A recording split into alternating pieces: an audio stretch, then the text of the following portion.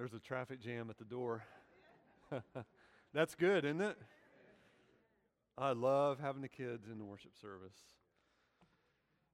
Take your Bibles and turn to Revelation chapter number 2.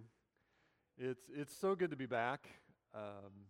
It was nice to relax for a little bit. There is a weight to ministry that I cannot describe, and it was so fascinating. I didn't realize that it had come off, but Friday morning I was getting ready, and all of a sudden I realized the weight of ministry was not there, and it was so nice to have that. The people ask you to pray for things, and that's what I want to do, and that's what I'm called to do.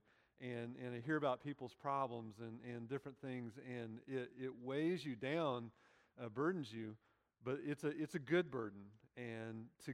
But you need to get away every now and then and have that lifted away. And it was a good time. And I went to the ballet recital. I know she's only 4, but she was better than anybody else. So it was a good time.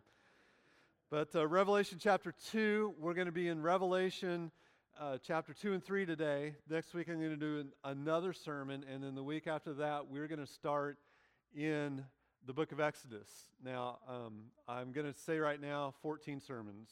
They're planned out, so that's you can hold me to that number, okay? Revelation in 14 sermons. But Revelation 2, this is something that has really been a burden on my heart. To be honest with you, for 2 weeks I've been thinking about this and praying for this very service and praying for you that that the Holy Spirit would open His eyes, or open your eyes to understand His Word, and that you would respond appropriately wherever the encouragement is, wherever the rebuke is, and that we would have ears to hear what the Holy Spirit has to say. The church in the 21st century faces challenges that's never faced before in America. But for the first time, these threats are looming on the church from the government, from our own government, from different places in society. Social pressure such that the church no longer has favor in our society, does it? And as new as these pressures are to us, they're not new to the church. None of the pressures that we are facing are new at all. They've been common from the beginning of the church. In Revelation 2 and 3, Jesus speaks words of commendation and correction to 7 churches. The distinctions of the 7 churches of Revelation are set out clearly. They manifest different greatnesses and frailties, but they all faced dangers. Each confronted the dangers that assaulted the church in the first century. They faced hazards of varying proportions.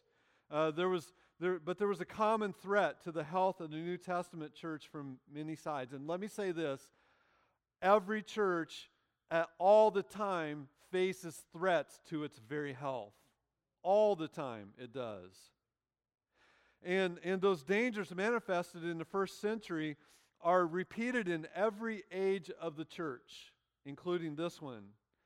In every generation, including our own, the same perils to the spiritual strength that Jesus rebuked to the 7 churches of Revelation threaten us anew.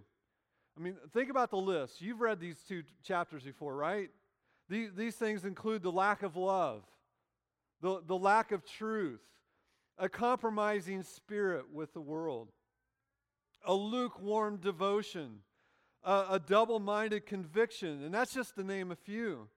There were rebukes and encouragements given to these churches by our Lord that every church in every age must take seriously. And so my prayer is for you today that you will take the encouragement from the Lord where it is needed, and you will take the rebuke from the Lord as it is needed, because you know what? Churches are made of people, and it's the people that makes the church the way it is. And so we're going to run through these 2 chapters. Now, I'm not going to have you stand and read 2 chapters of Revelation. As a matter of fact, I'm not going to read very much scripture today because there's so much material. I want you to be in your Bibles and follow along, and I'll give the verse numbers of where I'm pulling the phrases and the truths from. Just follow along in God's Word as we go. But I would like to have us say a quick word of prayer, and then we'll get going. Lord, I thank you for your word and your Holy Spirit. Lord, this is, it can be a very encouraging passage of Scripture. Encouraging, Lord, because you show us that you are a God of compassion. It's encouraging because you show us that you are the God that overcomes. Greater is He that is in the world, greater is He that is in you than he that is in the world. And Lord, it's encouraging because you only rebuke those that you love. And so let us be rebuked, encouraged, and shown love today in Christ's name. Amen. Turn to Revelation 2. The first church that our Lord Jesus Christ addresses is a church at Ephesus. And he says this, verse number 1, to the angel of the church of Ephesus write. Now the words angel describes the pastor. That's who we're talking about here. This is the messenger. He's a messenger. Christ goes on to call himself, look at what he calls himself, him who holds the 7 stars in his right hand, who walks among the 7 golden lampstands. So stars refers to the leaders of the church. He said that he holds the stars in his hand, the leaders of the congregation. Each leader is his servant. And the 7 golden lampstands refers to the churches, and he's walking in their midst. Now, if you remember in chapter number 1, he's standing in the midst of the golden lampstands. Now he's walking. That means he's working. He's living among these 7 churches. And he goes on to compliment the church of Ephesus, verses 2 and 3. He says, he compliments them for their doctrinal soundness, doesn't he? And they took to heart the warning. Now, where did this come from? Where did this doctrinal soundness come from? Well, if you remember, all the way back in the book of Acts, Paul was leaving. He saw the elders of Ephesus for the very last time, and he gave them some warnings. And one of the warnings was that wolves will come from within the church. The doctrinal danger comes from within the church. And they took that warning many years earlier, probably 30 years earlier, very, very severely. And so they watched out for the wolves, and they guarded pure doctrine, but they were an absolutely doctrinally sound church. But, verse number 4, they lost their first love. Now, what does that mean? When you lose your first love, it could mean, and a lot of people interpret this to mean, that they lost their passion for Jesus Christ. That first passion they experienced when they first got saved. However, in the context of the passage, I believe that he's talking about that they lost their love for one another. Isn't that a hallmark of Christianity? If they're watching out for wolves within the church, what is going to be the natural tendency? Are you a wolf? Are you a wolf? Are you a wolf? And they lost that love for one another that they had at first. In rooting out error and expelling false teachers, they had grown suspicious of one another. I heard a preacher one time say something about a church. He said their theology was as clear as ice and just as cold. And this describes the Ephesians. Their good deeds were now motivated by duty rather than love. And he gave them a command, didn't he? There was a threefold command. He told them to remember, repent, and return. He said, remember the days of your first love. Remember those days when you loved one another warmly. Keep a firm grip on both poles. Remember that first love, but repent of your lovelessness. Truth and love. Truth and love. It's a constant challenge to churches. It's a constant challenge for redeemed sinners because we swing the pendulum back and forth, don't we? Truth and love. Truth and love. And that's what he's encouraging them to do. Too often people stand for biblical truth vigorously but lovelessly. Don't they? Actually, don't we? Right? Or else what they do is they preserve apparent unity and love at the expense of truth.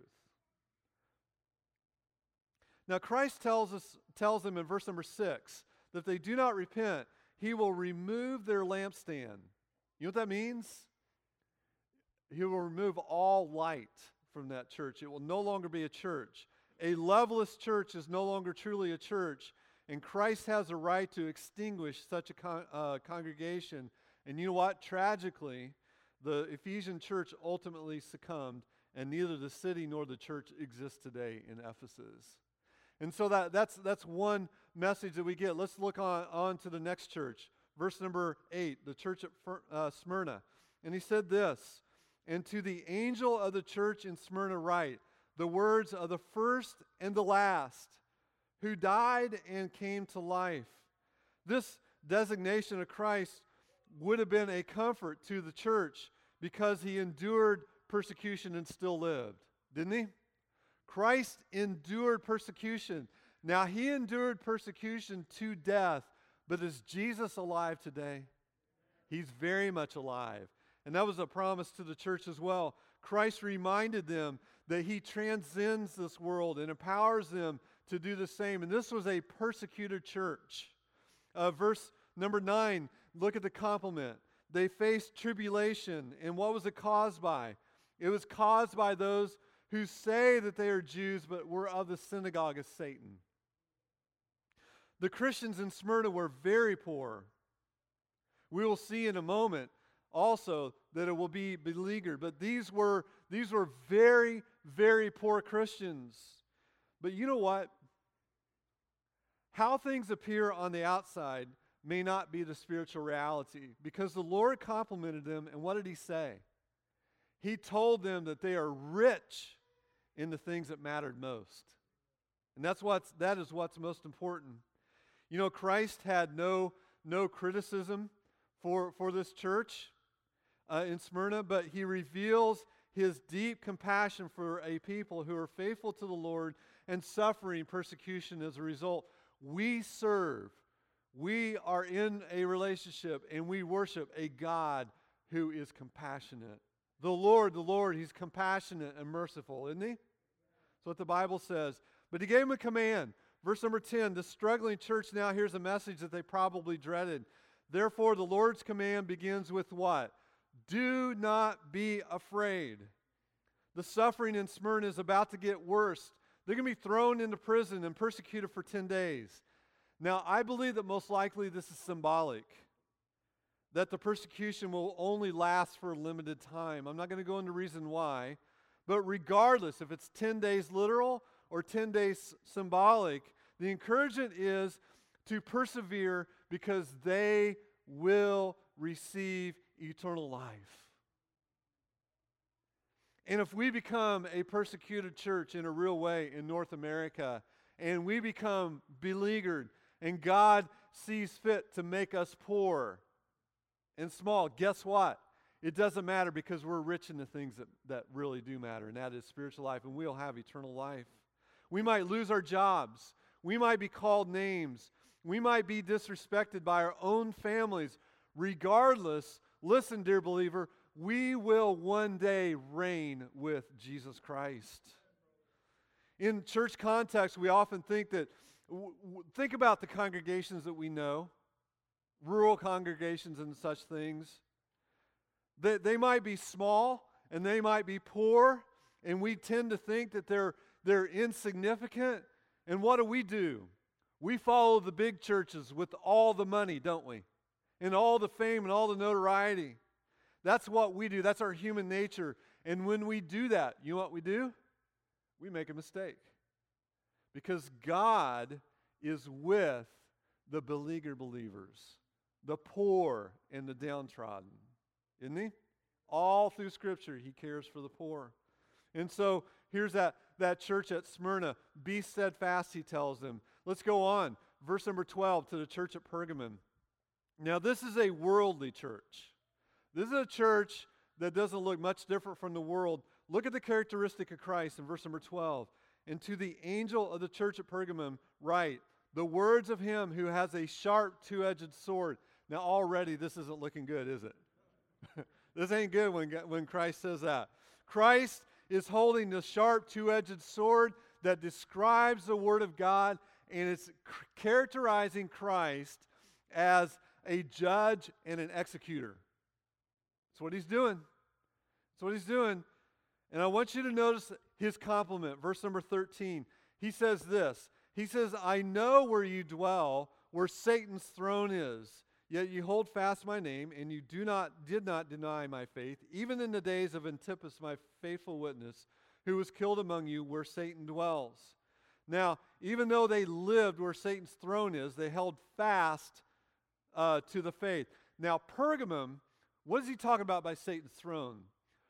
Pergamum was a center of emperor worship.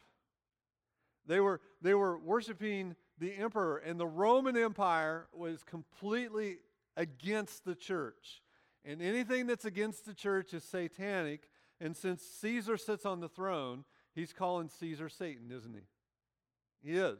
I know you were there right in the midst of emperor worship, and you held fast, but he had a criticism for this church in verse number 14 and 15. They apparently had the opposite problem of the Ephesian church. You remember Ephesus? They were doctrinally sound.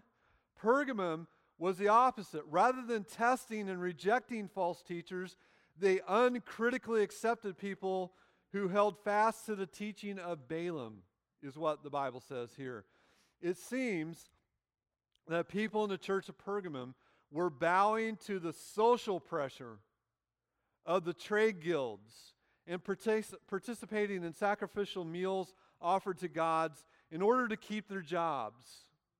Now the day may come, and maybe the day has already come for you, some of you, I'm going to have to compromise on the Word of God to keep this job. And at that point, you're going to decide who is Lord of your life and who you trust. Pergamum was there. It seems that also Balaam, if you remember the story, Balaam seduced the Israelites into immorality through the Midianites. You remember that? Okay? Seduced them into immorality. And so the implication here is that not only were the people in the church of Pergamum bowing to the idolatry of the age, they were also committing immorality, probably with temple prostitutes at that time. And so here were church members that Jesus bought with the price of his life to pay for immorality, and they're committing immorality. Regardless, some of the believers were not remaining entirely faithful, and so Christ gave them a command. He said this. He said, repent. The only remedy for sinful behavior is to repent, isn't it? Church members have become Christ's enemies. Let me say that one more time. Church members had become Christ's enemies. Isn't that stunning? That's stunning to me if it's not to you. He threatens to unleash among them the awesome power of judgment he intended for his enemies. I'm going to unleash on you what I would only unleash on my enemies. Wrap your mind around how serious God is about sin. How serious he is about the idolatries of our life. He hates them, and nothing is going to compete with that. I will come to you soon and war against them with the sword of my mouth. Those are some serious words, aren't they? God will not bless a church that tolerates sin. Now, this is a church, remember, they're standing strong for the Lord, right? In one or two areas. Heather and I, by the way, have seen this in living color. When we were young, there was a church that we attended briefly. It was full of young people, just like this church. The music was outstanding. The preaching was incredible. But about a year after we stopped attending that church, things began to fall apart. There was immorality here. There was immorality there. There's immorality again. The pastor left. Another pastor came in. He was involved in immorality. And this just continued.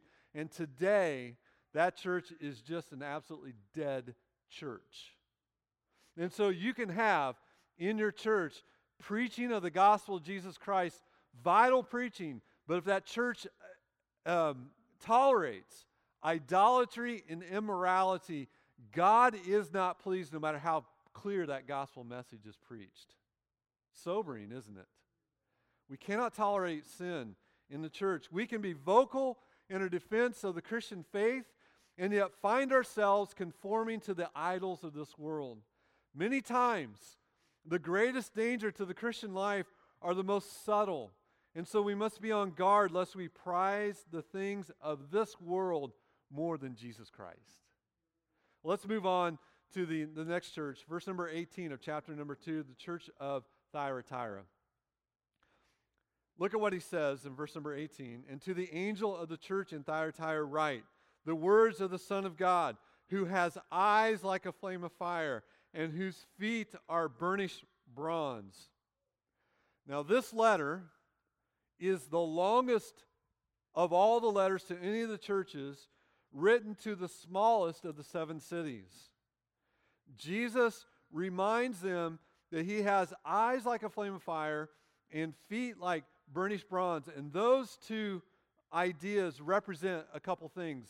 The eyes like a flame of fire represent his all-encompassing knowledge, his omniscience, while his feet with burnished bronze represents his all-encircling power, his omnipotence.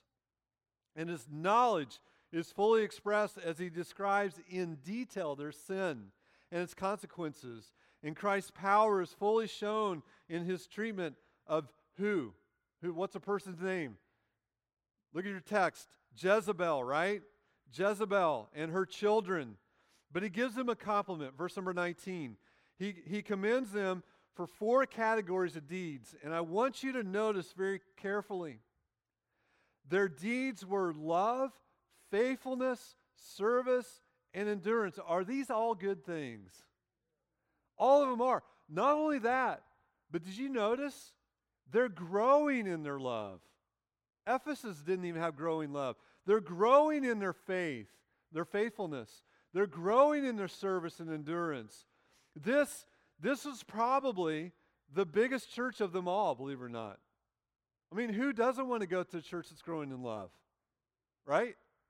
Who doesn't want to go to a church that has these acts of service and endure and they're faithful? We want to go to that church, but with this kind of church, most of the time there's a certain kind of negative, and I've seen it in a lot of churches, and we see that in the next few verses 20 to 22. Look at these verses with me. But I have this against you, that you tolerate that woman Jezebel, who calls herself a prophetess and is teaching and seducing my servants who practice sexual immorality and eat food sacrificed to idols. Now, I don't think they had a woman in their assembly named Jezebel. I think this is very symbolic, right? Anybody name their kid Jezebel? Nobody does. Nobody did during that time either. So notice their sin. Notice what we just read in verse number 20. Their sin consisted of 2 parts. First, they violated biblical teaching that women were not to be teachers and preachers in the church. That was the first thing that they did. Secondly, they allowed her to teach error. Not only was she not to be a leader of the whole congregation in preaching, she was also preaching error. And they allowed it all. And as Jezebel, if you remember, by the way, in the Old Testament, what was she known for? Jezebel in the Old Testament was known as an egregious idolater, horrible idolater. It tells you a lot about this woman leading this church when that is the name that Christ gives to her. And Thyatira, by the way, Thyatira, one of the things that we know about it, it had all kinds of trade guilds. And if you remember when in 1 Corinthians, we talked about this, each trade guild was dedicated to a certain god. And so there are just lots of gods being worshipped in Thyatira. And it seems that this Jezebel encouraged participation in trade guilds even though they sacrificed to idols during their pagan meals. And so Christ gave them a command in verses 24 and 25. He said this. He graciously gave this false teacher time to repent, didn't he? That's what he said. He warned that he was going to strike her dead along with her disciples. Her disciples were the children, Jezebel and her children. Idolatry, people, has deadly consequences, doesn't it? You remember Ephesus? Remember Ephesus? They were doctrinally sound with no love. And here we have the exact opposite. We have the loving church literally growing in love but tolerating false teaching. Don't we find that true in churches today? We see the churches, they are so clear in their doctrine and there's absolutely no love. But I think most of the time what we see in the modern evangelical church is we see the real loving church, the real warm church that just lets almost anything go, allows false teaching in. We're not going to discriminate because he's such a good guy. Why would we do something unloving and correct this woman in her false teaching? Why? It's a lack of love to talk about this person's sin, right? You see? And that's exactly what was going on in this church. We cannot deal lightly with error or false teaching in the church. We have to be on guard against both. Now let's go to chapter number 3, verse number 1, and talk about Sardis. Sardis. And to the angel of the church in Sardis write, the words of him who has the 7 spirits of God and the 7 stars. Now, if you remember your revelation, in John's original vision of Christ, the 7 stars were identified as the angels of the 7 churches. That's verse number 20 of chapter number 1. Now, this is talking about the leaders of the church. We already said that. The 7 spirits here simply refer to the Holy Spirit himself. The imagery shows Jesus Christ, the sovereign Lord of the church. And you know what he's doing? He's ruling. And you know how Christ is ruling? He's ruling through godly leaders and pastors. That is how Christ rules. And pastors and elders, where's the word pastor come from? In English, it comes from the word pastoral. Christ, the good shepherd, leads and rules through under-shepherds. And that's what we do. We feed the flock. We lead the flock. We guide the flock. And we protect the flock from the wolves, from this false teaching. But we're always feeding. And that's how Christ rules. He gives them a criticism. Verse number 1, he says, I know your works. You have the reputation of being alive, but you are dead. Sardis receives no compliment from Christ, only criticism. With his infallible knowledge, Jesus pronounced Sardis a dead church. It was defiled by the world. It was marked by inward decay and populated with unbelieving people who were playing church. This little phrase here, that you have the reputation of being alive, means that people, most likely it means that people in the community who were unbelievers saw all the activity of the church and they were doing things outside the church. Man, that church has got it going on. The problem is, it was a bunch of people doing things that not through the Spirit of Jesus Christ, because there was no Spirit there. He says in verses 2 to 4, they're just going through the motions. The church was full of deeds that appeared great, but they were simply spiritually dead members living a lie. Now, this is what's interesting. Even in a dead church, there can be some believers.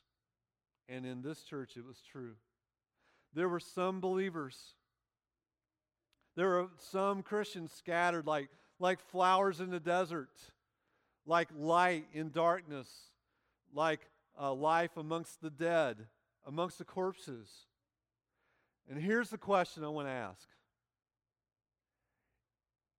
Is it possible for a dead but Orthodox church to change? It is, isn't it? Because Sardis is the example. a few people had remained faithful. You know, I have friends who are in dead Orthodox churches, and they stay in those churches because they're trying to bring life to those churches. And sometimes God actually does call people to do that. Randy and I were with a guy that's that way. I've asked him several times, why are you in that church? He says, they need the gospel, right? And so God does keep some of his own sheep in those kind of churches. It must be hard. It must be very difficult. But you know what? I want you to think about this. Nominal faith, going through the motions, is an ever-present danger in the church, isn't it? Don't we all, at one point or another, just go through the motions? We do. But that should only be a temporary thing. I want to ask you, has going through the motions been the theme of your whole supposed Christian life? If that has been your Christian experience, just going through the motions, it may be that there's no life inside of you either. Because when Christ is inside of you, it's not going through the motions, is it? It's this burning desire to worship him and please him and to serve him, doesn't it? And so,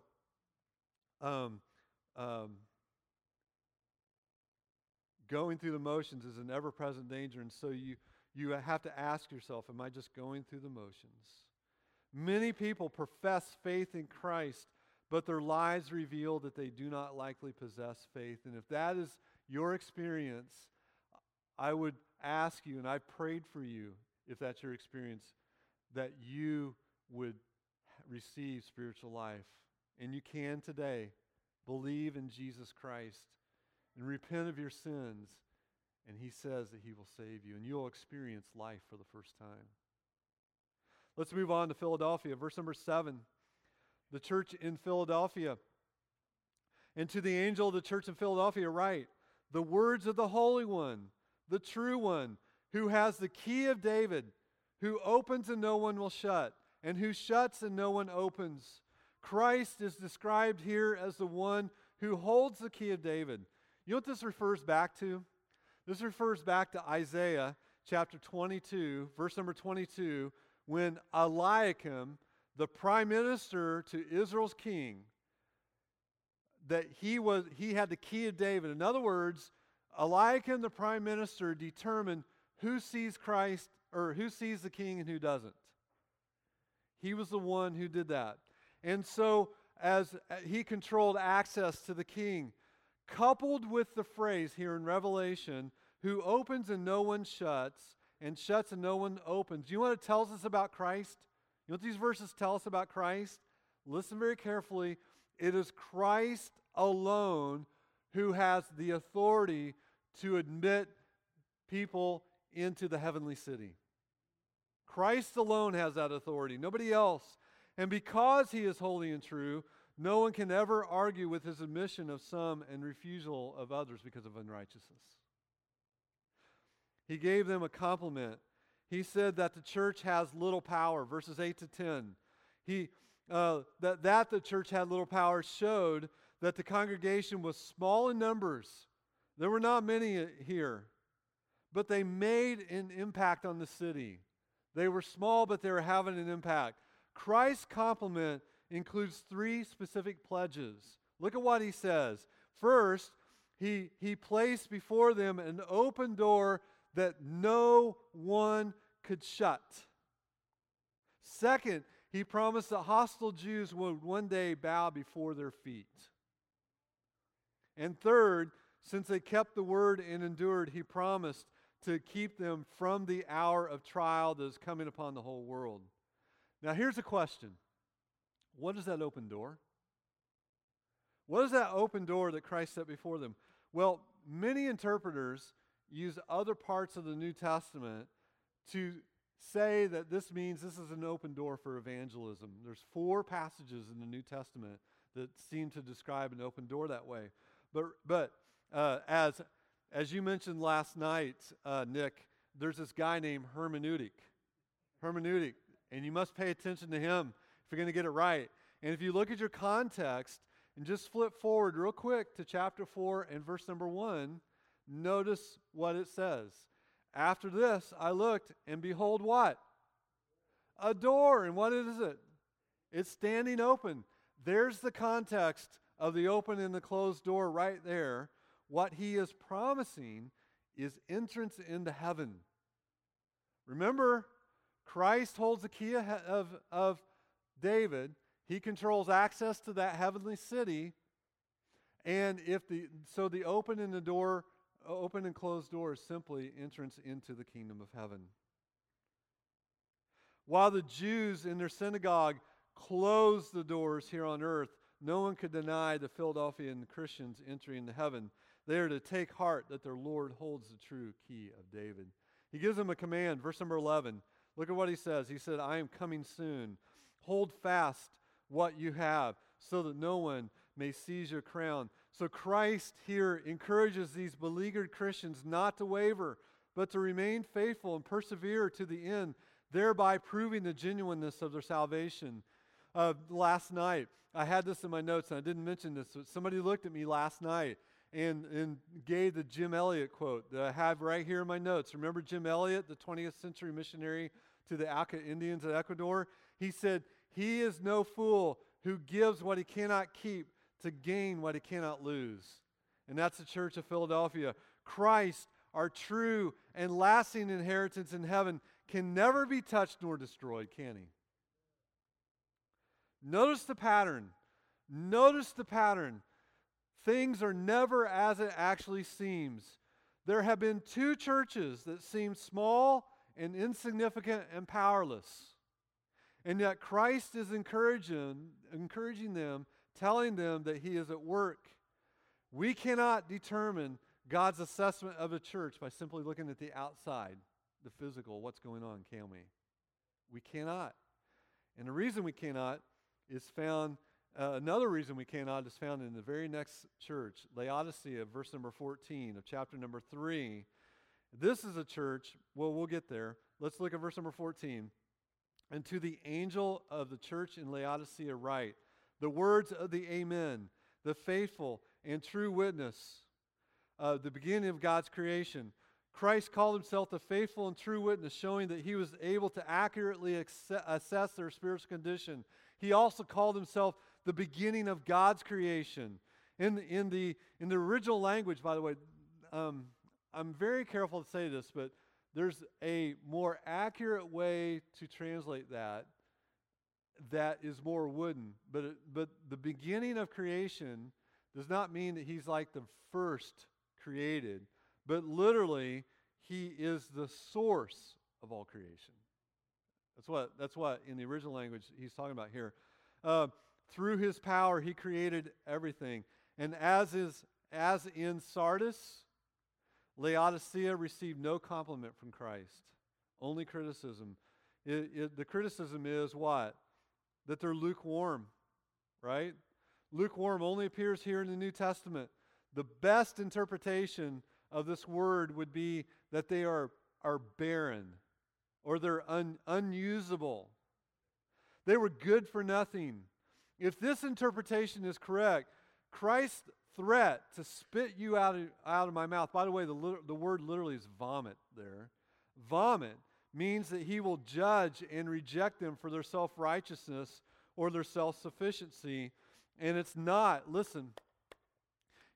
their lack of spiritual fervor that he's judging here. You hear that very commonly. It's, the water is gross and you want to spit it out.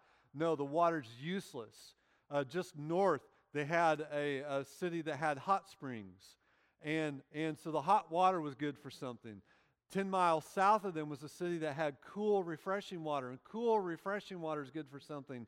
But lukewarm water is good for nothing. It's not usable at all. And that's what Christ is saying. And they confuse material blessing with spiritual well-being, and God called them poor. Now notice the pattern. Smyrna was poor in this world, but spiritually they were rich. While Laodicea was rich in this world and spiritually impoverished. Notice also spiritually that they were clothed with righteousness. They thought they were clothed with righteousness, and actually they were not. And third, they thought that they had spiritual insight, but they did not. And even sadder, they didn't even know it. They didn't even realize that they had no spiritual insight. Not realizing, look at what he says, not realizing that you are wretched, pitiable, poor, blind, and naked. That's not a very good way to describe somebody, is it? Not at all. And notice the command, verses 18 to 20. Christ commanded them to buy from him three things, all of which symbolize true redemption. This means true salvation. First of all, gold refined by fire, representing true salvation. White garments to cover the shame of their nakedness, which down south it's nakedness, isn't it, by the way? But I'm not from the south, so it's nakedness.